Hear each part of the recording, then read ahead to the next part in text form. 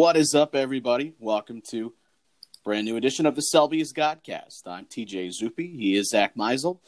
We are brought to you by our supporters over at Anchor. Thank all of you that subscribe, Apple Podcasts, Stitcher, Google, Spotify, or wherever you happen to catch the show. And we hope everybody is doing well. What's up, buddy?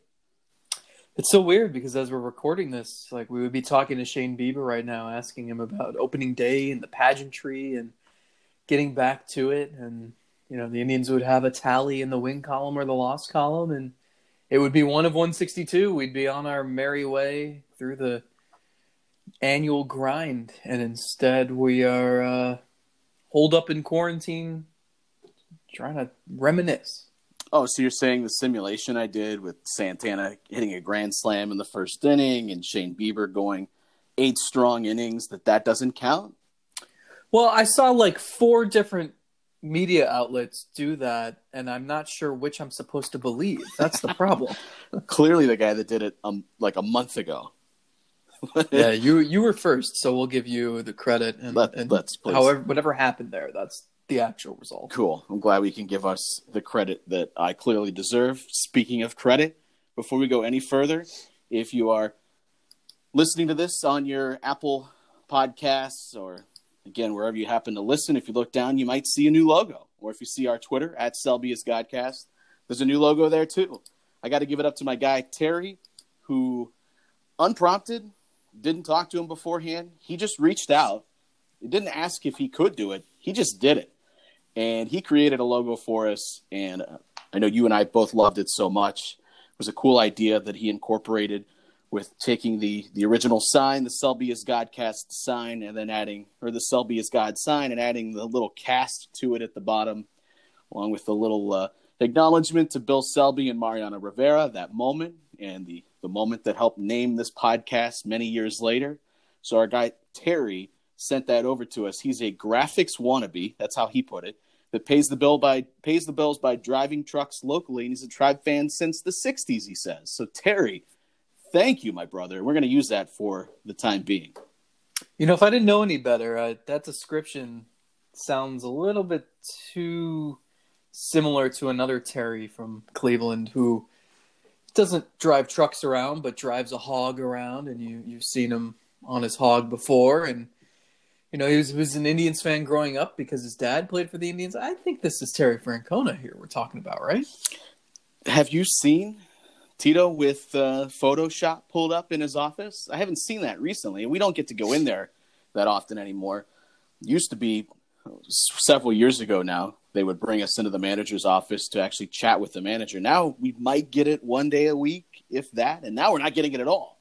But I don't think I've ever seen him with Adobe Photoshop or anything like that out. But if he is doing it, thank you, Tito. Yeah, I'm sure Terry Francona has never used Photoshop in his life, so at least not for good. So we aren't talking real opening day, but we do have our memories. That's all we have to get us by for the moment. Everyone is taking at some point an opportunity to reminisce about something that they love. You wrote some about what opening day means. Anybody really that has a job for writing in the media is trying to take a similar approach. See television stations, networks airing past games, MLB rolling out an entire initiative with every team represented in some way with a game that meant a lot to them. You see, as I went down the list, I started looking at it and I said, Indians Cubs 2016 Game 7. That is supposed to be a positive for the. Oh wait, I see now. Further down, streaming on a Facebook page that they've got the 22-game win streak winner. So that is supposed to be representative of the Indians. But I did think about every team on here. It's a special moment for them. But there's another side of that coin where imagine you pull that up. You're what? This is what I got to watch on opening day. Some piece of misery that I don't ever want to relive again in my life. That was almost a slap in the face to fans. So I'm curious if you had the same experience, but when I was a kid, the game would typically start, I want to say, was it usually a 3 o'clock start in the afternoon, in the 90s and the early 2000s? Yeah, they've done a lot of that. Because I remember maybe the last period of the school day that you'd try to talk your your teacher into turning it on, and you wanted everybody to feel about opening day. At least I did, the way I did, and it was such a special thing for me because even when I was a kid, I mean, it didn't matter if the team was going to be good or bad. Opening day brought a sense of hope, and it was a newness, and it just, you knew for the next 6 months you're going to have, like, baseball is the heartbeat of the summer to me, and for that 6 month stretch, it's there just about every day, and there's going to be some result, win or loss, and there's going to be some events that happen, and you never know going in.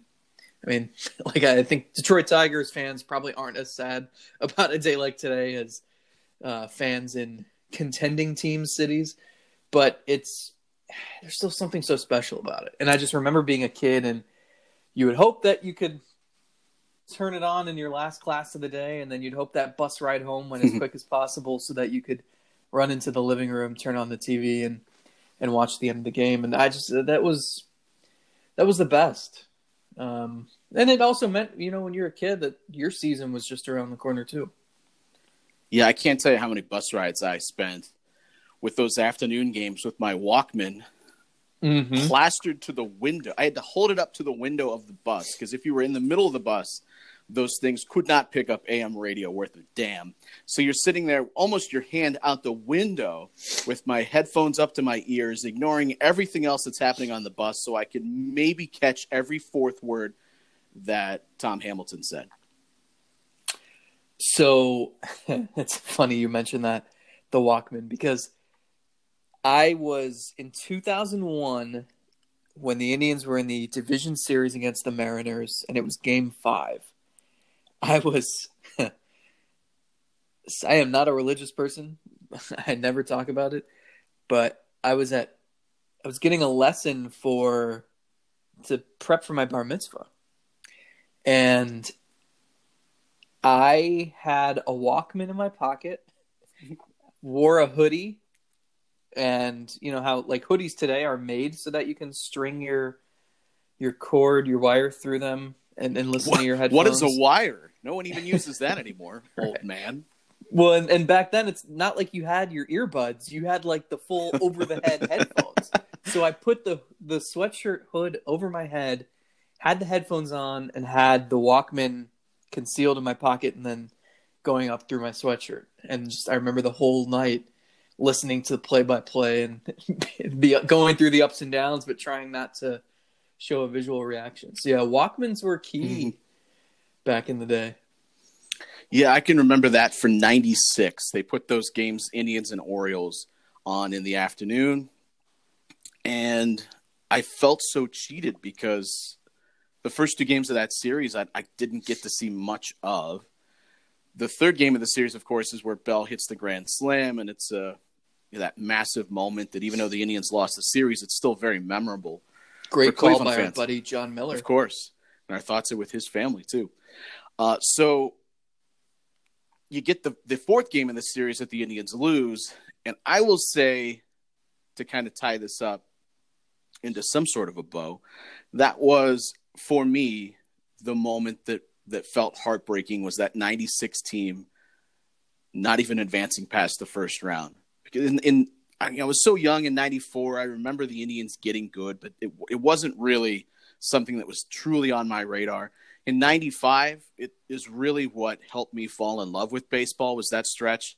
And then what happened in the playoffs and getting to the World Series. But I was still so new in my fandom, being a fifth grader at the time, I think, that losing in the World Series didn't feel like a punch to the gut quite yet. But 96, just assuming, because of what the baseball that we had seen for the last 2 years, you just kind of assumed that the Indians always had things under control, even when they were making some moves that were a little uncharacteristic or pissed off some of the team, trading Carlos Baerga in the middle of the season. That was my first real experience with a team trading a player that I really liked. And that one kind of also hit at me a little bit, but I was heartbroken in 96 when it was just over so quick. And the first two games of that series, I didn't get to watch because it was happening in the day with the school year going on. I remember my teacher she had the game on.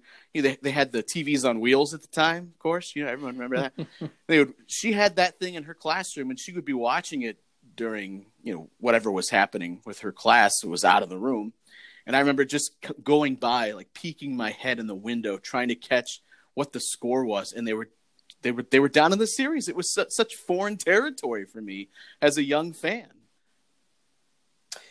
Yeah. So what's? I mean, I've covered 9 opening days so far. There's a couple memorable ones. Any that jump to mind immediately for you?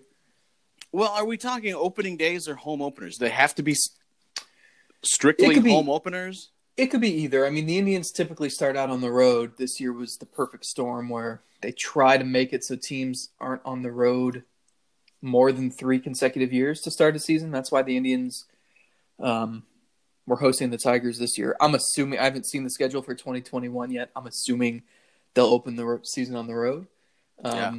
So, I mean, either. Whatever stands out. Well, and does it have to be covering, or can it just be personally?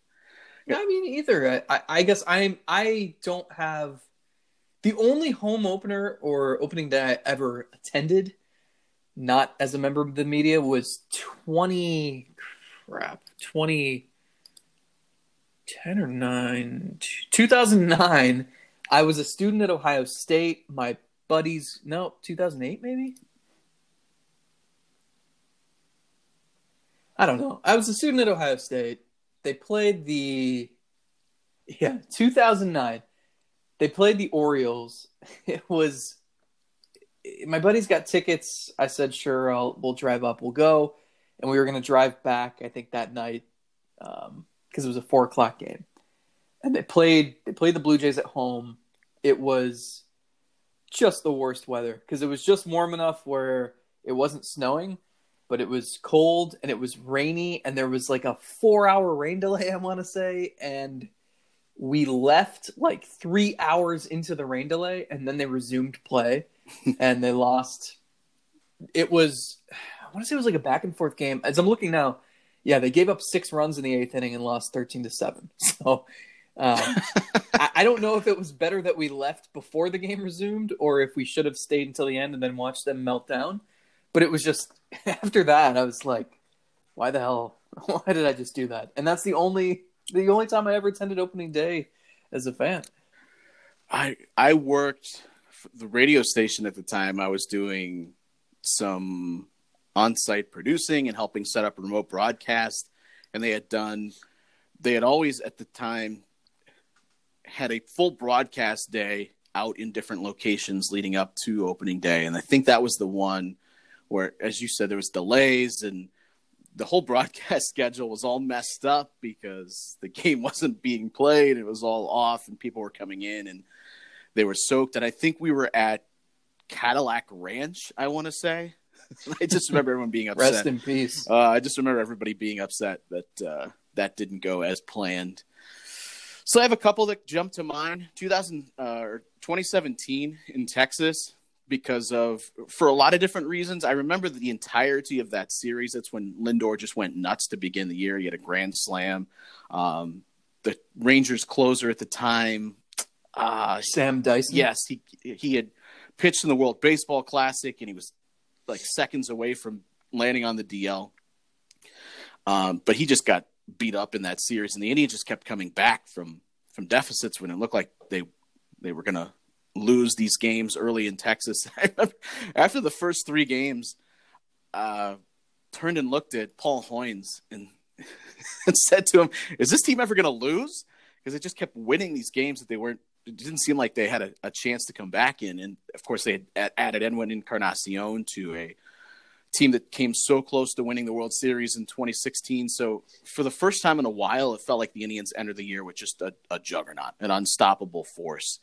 And as we saw later in that year, they ended up providing one of the biggest stretches of baseball in the team's history, and then fell short in the playoffs. Personally, though, I think back, I can't remember if it was 2004, 2005, somewhere in that realm. The Indians opened at home, and the first game it was either too cold or too foggy, but it wasn't rain. It was really cold. And I had it set up where I had a class at that time and that day that was set to have an exam in college. And so I had set it up with the professor. Hey, look, I got tickets with my dad. Him and I are going up to the home opener here. We're really looking forward to it. Is there anything we can do here so I can take the test later? And he says, you know what? Yeah, go up, have fun on opening day, come in the next day, and I'll give you an opportunity to take the test a little bit later. And I thought, great, that's fantastic. Well, the home opener ended up getting postponed. And I had already set it up with the professor that I wasn't going to go take the test that day. I wasn't prepared to take the test that day. I didn't go in because we had already set it up that I was going to go take the test on a different day. So then I go to the home opener. It was really foggy. I remember sitting in the upper deck, could barely even see the action on the field. It was so foggy, and suffered through it, but it was fun because it was opening day. And I come back to class this next period that I had set up to take the exam, and my professor said, no, you can't take the test. And I said, what? He said, our original arrangement was you would go to the home opener, and I would reschedule this exam for you, but that game got canceled, so you should have been here. And I thought, okay, all right, well, I guess I got a 0 on that. Got a big fat 0 on an exam because the Indians got postponed. How'd you do in that class? You still graduated. I did not do well in that class. And the best part about it is the professor for the class was actually my grade school, the priest of the Catholic school that I went to. And he had a good relationship with him and my family, and everyone loved him. And he failed me on that test because I wasn't there to take the exam. Even though we had already talked about the extenuating circumstances, he said, nope, everything changed. You should have came in. You get a 0 on that test. Thanks, man. Appreciate that. Wow. Well, you can blame, you can't even blame Mother Nature, really. I don't know. Myself, I guess I blame myself somehow. I'll just take responsibility. I think I've told the story, or maybe on our annual Zach's on Vacation, so Jordan Bastian can come in and try to steal his job podcast. Jordan's told the story of both of our first opener in Cleveland, his first day on the beat, my first day as his intern in 2011. I was still in college. I hadn't graduated yet, and I was just up for the day, or maybe the weekend, to shadow him. And of course, his son, who was 1 year old at the time, fell ill, had to be rushed to Cleveland Clinic. And next thing you know, they're throwing in some intern who has never written a story or a game story in his life, aside from, football for the school paper. And our editor at the time, Jim Banks, was, I think he was reaching for his liquor cabinet that day. Because Jordan had to rush to the hospital. I had to write a game story. And of course, the game was, I think it was like 14-0 White Sox after 4 innings. And then they hung on to win. Fausto Carmona opening day? Yeah. They hung on to win 15-10. But we all survived. I wrote the game story and maybe the notebook. And I think Jordan was back the next day. So, and it was a good experience for me and good experience for him. And I guess knowing he could trust me and, what to do in the case of a family crisis. But that was a fun indoctrination to the baseball beat life. Yeah. You never know what you're ready for until you just it gets thrown your way. It's like same thing with Jordan, with fatherhood and parenthood. You put into a family crisis situation. You don't know how you're going to respond until you're put in that situation. There's nothing that could really prepare you for all the emotions that you feel and how serious that is for you and your family. And for you, it's a little bit of a smaller scale. You don't know how you're going to react, but now you know. You're up against it. You can perform. I bet it's how Ryan Merritt felt before he started Game 5 of the 2016 Now, if you ALCS. tell me you wore boots that day, you happen to be shaking in them, I would be surprised. I don't think I've ever worn cowboy boots in my life. Yeah, it doesn't really fit you. Speaking of Toronto, I wanted to quickly mention the 2013 opener. That's one that I'll remember for a while. It was my first year covering some road games. So it was cool to see that the Rogers Center, when it's packed, it is so loud, it's raucous, it's like with the way the press box is situated, you're basically in the stands. Was it's pretty situated. Cool. Was it? Yeah, true. Now it's like behind the left field foul pole. Yeah, it's where luckily during that 2016 series, the ALCS, you guys at Cleveland.com at the time had an extra seat, so I posted up next to you, I remember, but I was supposed to go sit in the auxiliary press box, which is for the football team, the Argonauts, right? I think was at the time, and I went out to where I was supposed to sit, and it was like a giant pillar in front of me, and also I was sitting in the third row where the ceilings had to be like 5 foot high tops, and so you're sitting like crouched down. You got to be kidding me! Who can sit here and watch a baseball game like this? Well, now everybody is, apparently. But that was the first game Terry Francona managed. You had Nick Swisher and Michael Bourne. It felt different, and it was a cool scene. And it was like, hey, they actually could win some games now. So that was cool. Yeah, that one definitely did. I remember watching that just at home and seeing the lineup for the first time in a long time, where you didn't feel like a guy coming to the plate was just an automatic out. Those games early in the season felt like you're watching a legitimate playoff team. So, yeah, it definitely had a bit of a different feel. As far as first time covering teams, in 2010, that was my first year where I was actually in the press box covering games. Later that year, it didn't happen on opening day. I had done some Cavs stuff the year prior, had done some playoff games, but had never done baseball. So 2010 was my first time stepping into the actual press box in the clubhouse after games. And one of my first games covering by myself was the day the Indians traded Johnny Peralta to the Detroit Tigers. For? Giovanni... What the hell was his last name? Well, you have the same first and last name as another player. I know. Giovanni Soto. I couldn't remember. Yes. All it popped in my brain was Giovanni Bernard. The running back. Yeah. So... this isn't a good story, but it's just one of my first experiences that I can remember. Oh, well then please, here, have the floor. Take all the time you need. This is our whole fucking podcast, if you don't know by now. Things that Zack and TJ find funny that no one else will. So we get called to the back of the press box. I'm sure you were probably there at the time. And Mark Shapiro comes up to do an impromptu press conference because they had just traded Johnny Peralta. And so he's in the back. Reporters around are starting to ask questions, and I get brave, put on my big boy pants, my first time in the press box, or one of the first times in the press box, and I ask Mark Shapiro a question. He looks at me, and then he looks at me again like, who in the holy hell are you?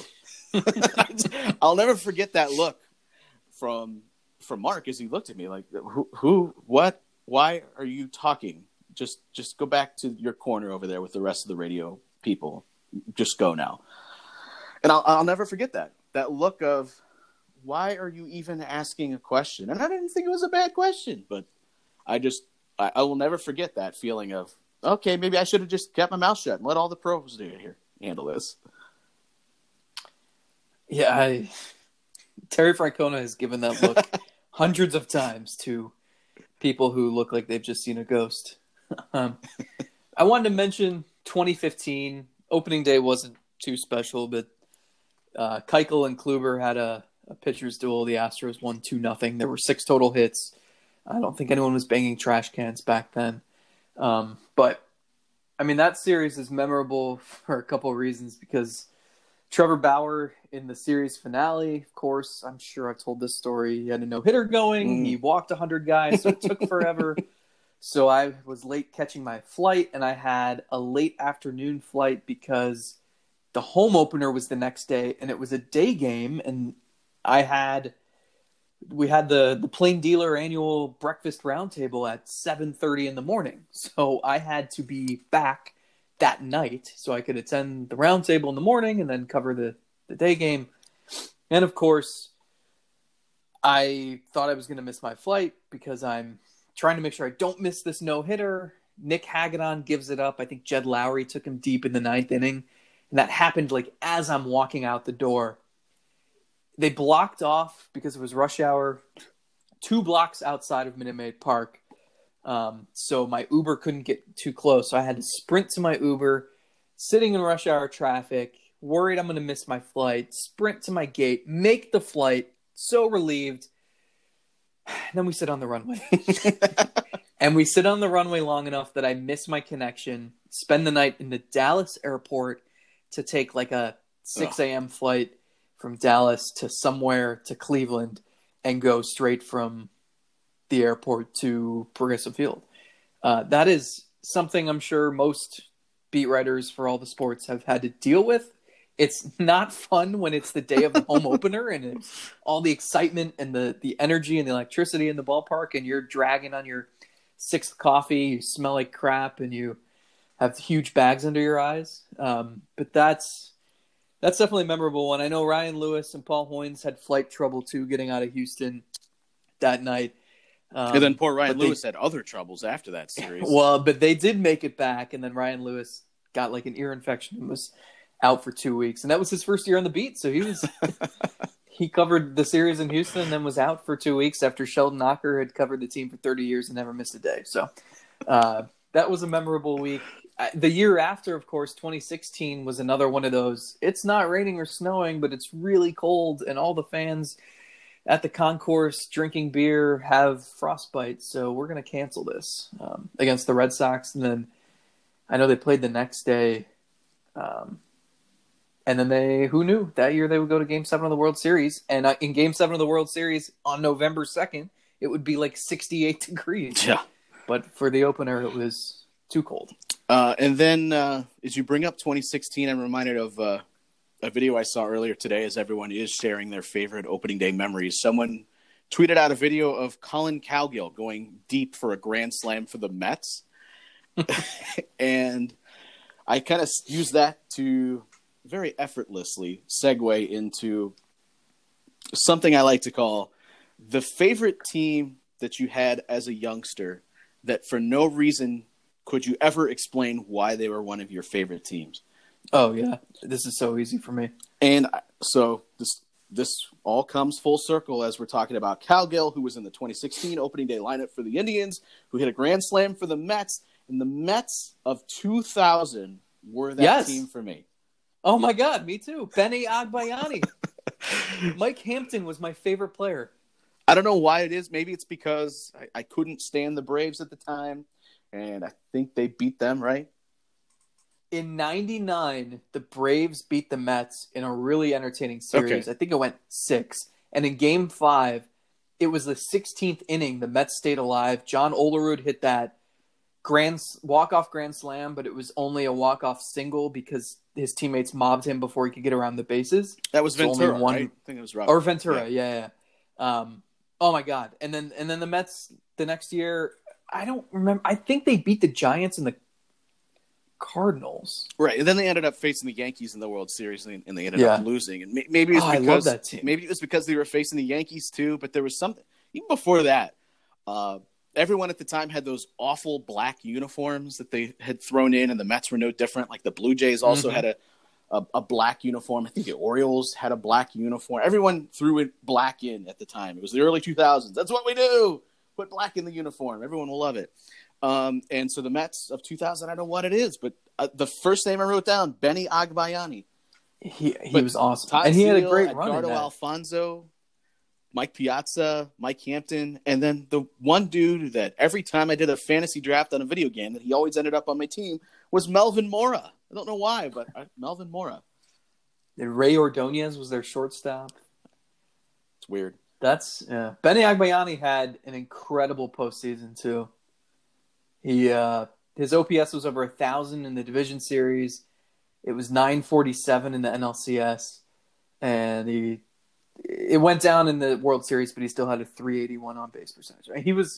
Man, that was fun. And who was Benny Agbayani? He played in 380 games in his career, but he had a postseason to remember. That's why baseball's so great. It can make a hero out of anybody. I miss it. Come back. Yeah.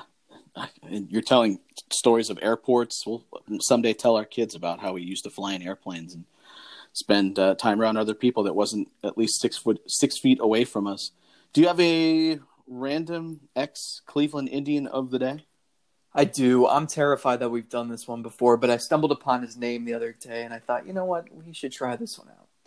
So this human being is 35 years old right now. He pitched for the Indians in 2014, and only 2014.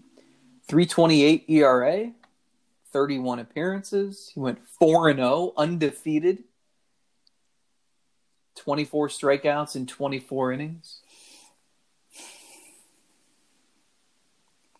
But he only pitched for them for 1 year. How many other teams did he play for? He played for 3 other major league teams. And total 6 major league seasons, 2008 to 2014. 2014 was his last year. That's weird. Okay. He pitched in the minors for a couple of years after that, but that's it.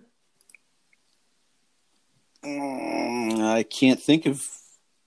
I don't know. I don't got anything yet. 3.28 ERA, but a 5.24 fifth. Oh, of course. I can just narrow that down based on that. You could tell he was not quite as good as his numbers might have looked. And in late August, the Indians were like, you know what? Why don't you just go to the Yankees for some cash? Oh, man. So he made 9 appearances for the Yankees that last month of the season, and that was it. And those 9 appearances totaled 3 2/3 innings. So, they didn't last very long. I'm going to hate when you tell me who this is because it's like I'm 80% of the way there, but I can't Would you like remember. To know the hand he uses to throw a baseball? I don't think that's going to make a difference, but yes, I would love to know. Left. The Phillies drafted him in the 10th round of the 2005 draft, but he never pitched for them in the majors. He did, I believe, I remember writing a story where he and Carlos Carrasco kind of came through the Phillies system together. And they were both in the rotation. That rotation had those two and I want to say Matt Maloney, and it was like the Lakewood Blue Claws of the in A-ball were like the greatest minor league team ever assembled. Shit. I don't think it's going to drive me nuts when you tell me who it is because this is bad. I can't remember. Give up? I give up. Career ERA of 4.43. Josh Outman. Yeah, that's right. So the Indians, remember they had Drew Stubbs. Like, that's another guy. Yeah. I'm like, I forgot they had him. After the 2013 season, they traded Drew Stubbs to the Rockies. Yeah. They got Outman. Outman was their lefty matchup guy for a little bit. Yeah, I actually thought I had high hopes for him being a decent secondary left-hander. And apparently he was semi-okay for a little bit. Yeah, but after that, that was it. That's weird. He joined the Braves, the Pirates, the Nationals over the next few years, but never made it back to the majors. Is there a better name for a pitcher than Outman? That's all he needs to put on his resume. Just put his name and then, skills. Look at the fucking name. I know, Homer Bailey is the worst for a pitcher. But I can't think of anything better than Outman. And that would be... If I could draw it up anyway, it would be it. I have a couple other things written down that I thought we could talk about, but I really have no idea how long we'll be doing a podcast here without actual baseball, so I'm going to hold off on some of those topics for another time. But before we do get out of here, I know your cohort, Ken Rosenthal, basically every day he's got some new nuggets on what is happening with baseball. It's been so tough to even follow some of the nuts and bolts of the sport because, A, there are so many bigger things going on in this country, in the world right now, that don't really concern themselves with baseball. But also, it's tough, and until they actually get back on the field, it's so hard to even care about like CBA negotiations and stuff that Sure. Is going on behind the scenes. But one interesting thing is related to Francisco Lindor, which I thought, you tweeted about it yesterday, but that is something that would be like a worst case scenario if for some reason the Indians lost a year of controllability for Francisco Lindor and the season is somehow shortened or in some way canceled. Yeah, imagine being the Dodgers and you traded two pretty good prospects to get Mookie Betts, and then Mookie Betts never plays for your team. This is so trivial right now. It feels weird talking about it. It would suck for the Indians. There's no doubt about it. I do know that every single person in the league office, every owner around the league wants there to be baseball in 2020. And if there's any way of making it happen, it's going to happen. Up until the CDC said, hey, 8 weeks at least to not have large gatherings, they still thought they were going to get 162 games in. They thought they would just, okay. Well, what are you talking about? I'm still seeing people still come up with ways that they could be playing on Christmas Day. Well, and that's the thing too, is like, if the Indians were ever going to win the World Series, of course it would be in the season that's like shortened and they try out new rules and the games take place at a neutral, like someone emailed me today and was like, leave it to the Indians to win the World Series in a year where they clinch it in like the ballpark in Arlington on December 21st. And I'm like, yeah, and it'll happen on a Sunday afternoon. There will be like 5,000 people in that ballpark. And then the Browns will win to go to like 9-6 that day. And so on talk radio the next morning, they'll lead with Baker Mayfield's 3 touchdown performance. But I think I do think like we don't know what's going to happen in terms of health and the state of the country and the world. That's paramount. That's obviously priorities number 1 through 1 million. Yeah, of course. But I do think there's going to be a baseball season if there can be. We're not here to talk about all of that stuff. People are turning us on to talk baseball. So we all acknowledge that there are bigger things. I thought we could do like 40 minutes on the best hand washing techniques. That would be cool. Yeah. Coming up next, Anthony Fauci will join the show. No, just kidding. He is apparently he's making the rounds. We can get him, right? Yeah, I think we could probably get that done. Just let him know that the Godcast is after him, and I'm sure if nothing else, we could try to get him or your boy with all the question marks on his suit, which he does have a Twitter account. Matthew Lesko? Yeah, Matthew Lesko has a Twitter account. We'll effort that. We're going to get that done at some point, right? Absolutely. All right, well, hope everybody stays safe in this time of the great unknown, uncertainty, but we're here for you. We're thinking of you. Hope you guys enjoy whatever we can bring you, even if it's random stories that only Zach and I care about. Until next time, when we will talk about the time that we had 3 hits in a game when we were 11 years old. I'm T.J. Zuppe. He's Zack Meisel. We are out of here. The Selby is Godcast, featuring Zack Meisel and T.J. Zuppe, is presented by our supporters at Anchor. To help support the podcast, visit anchor.fm/SelbyIsGodcast. You can subscribe to the show on Apple Podcasts, Spotify, or wherever you listen to podcasts. And if you like what you hear, we sure hope you do, be sure to leave us a 5-star review. And if you have suggestions, drop us a DM on Twitter @SelbyIsGodcast. Thanks for listening.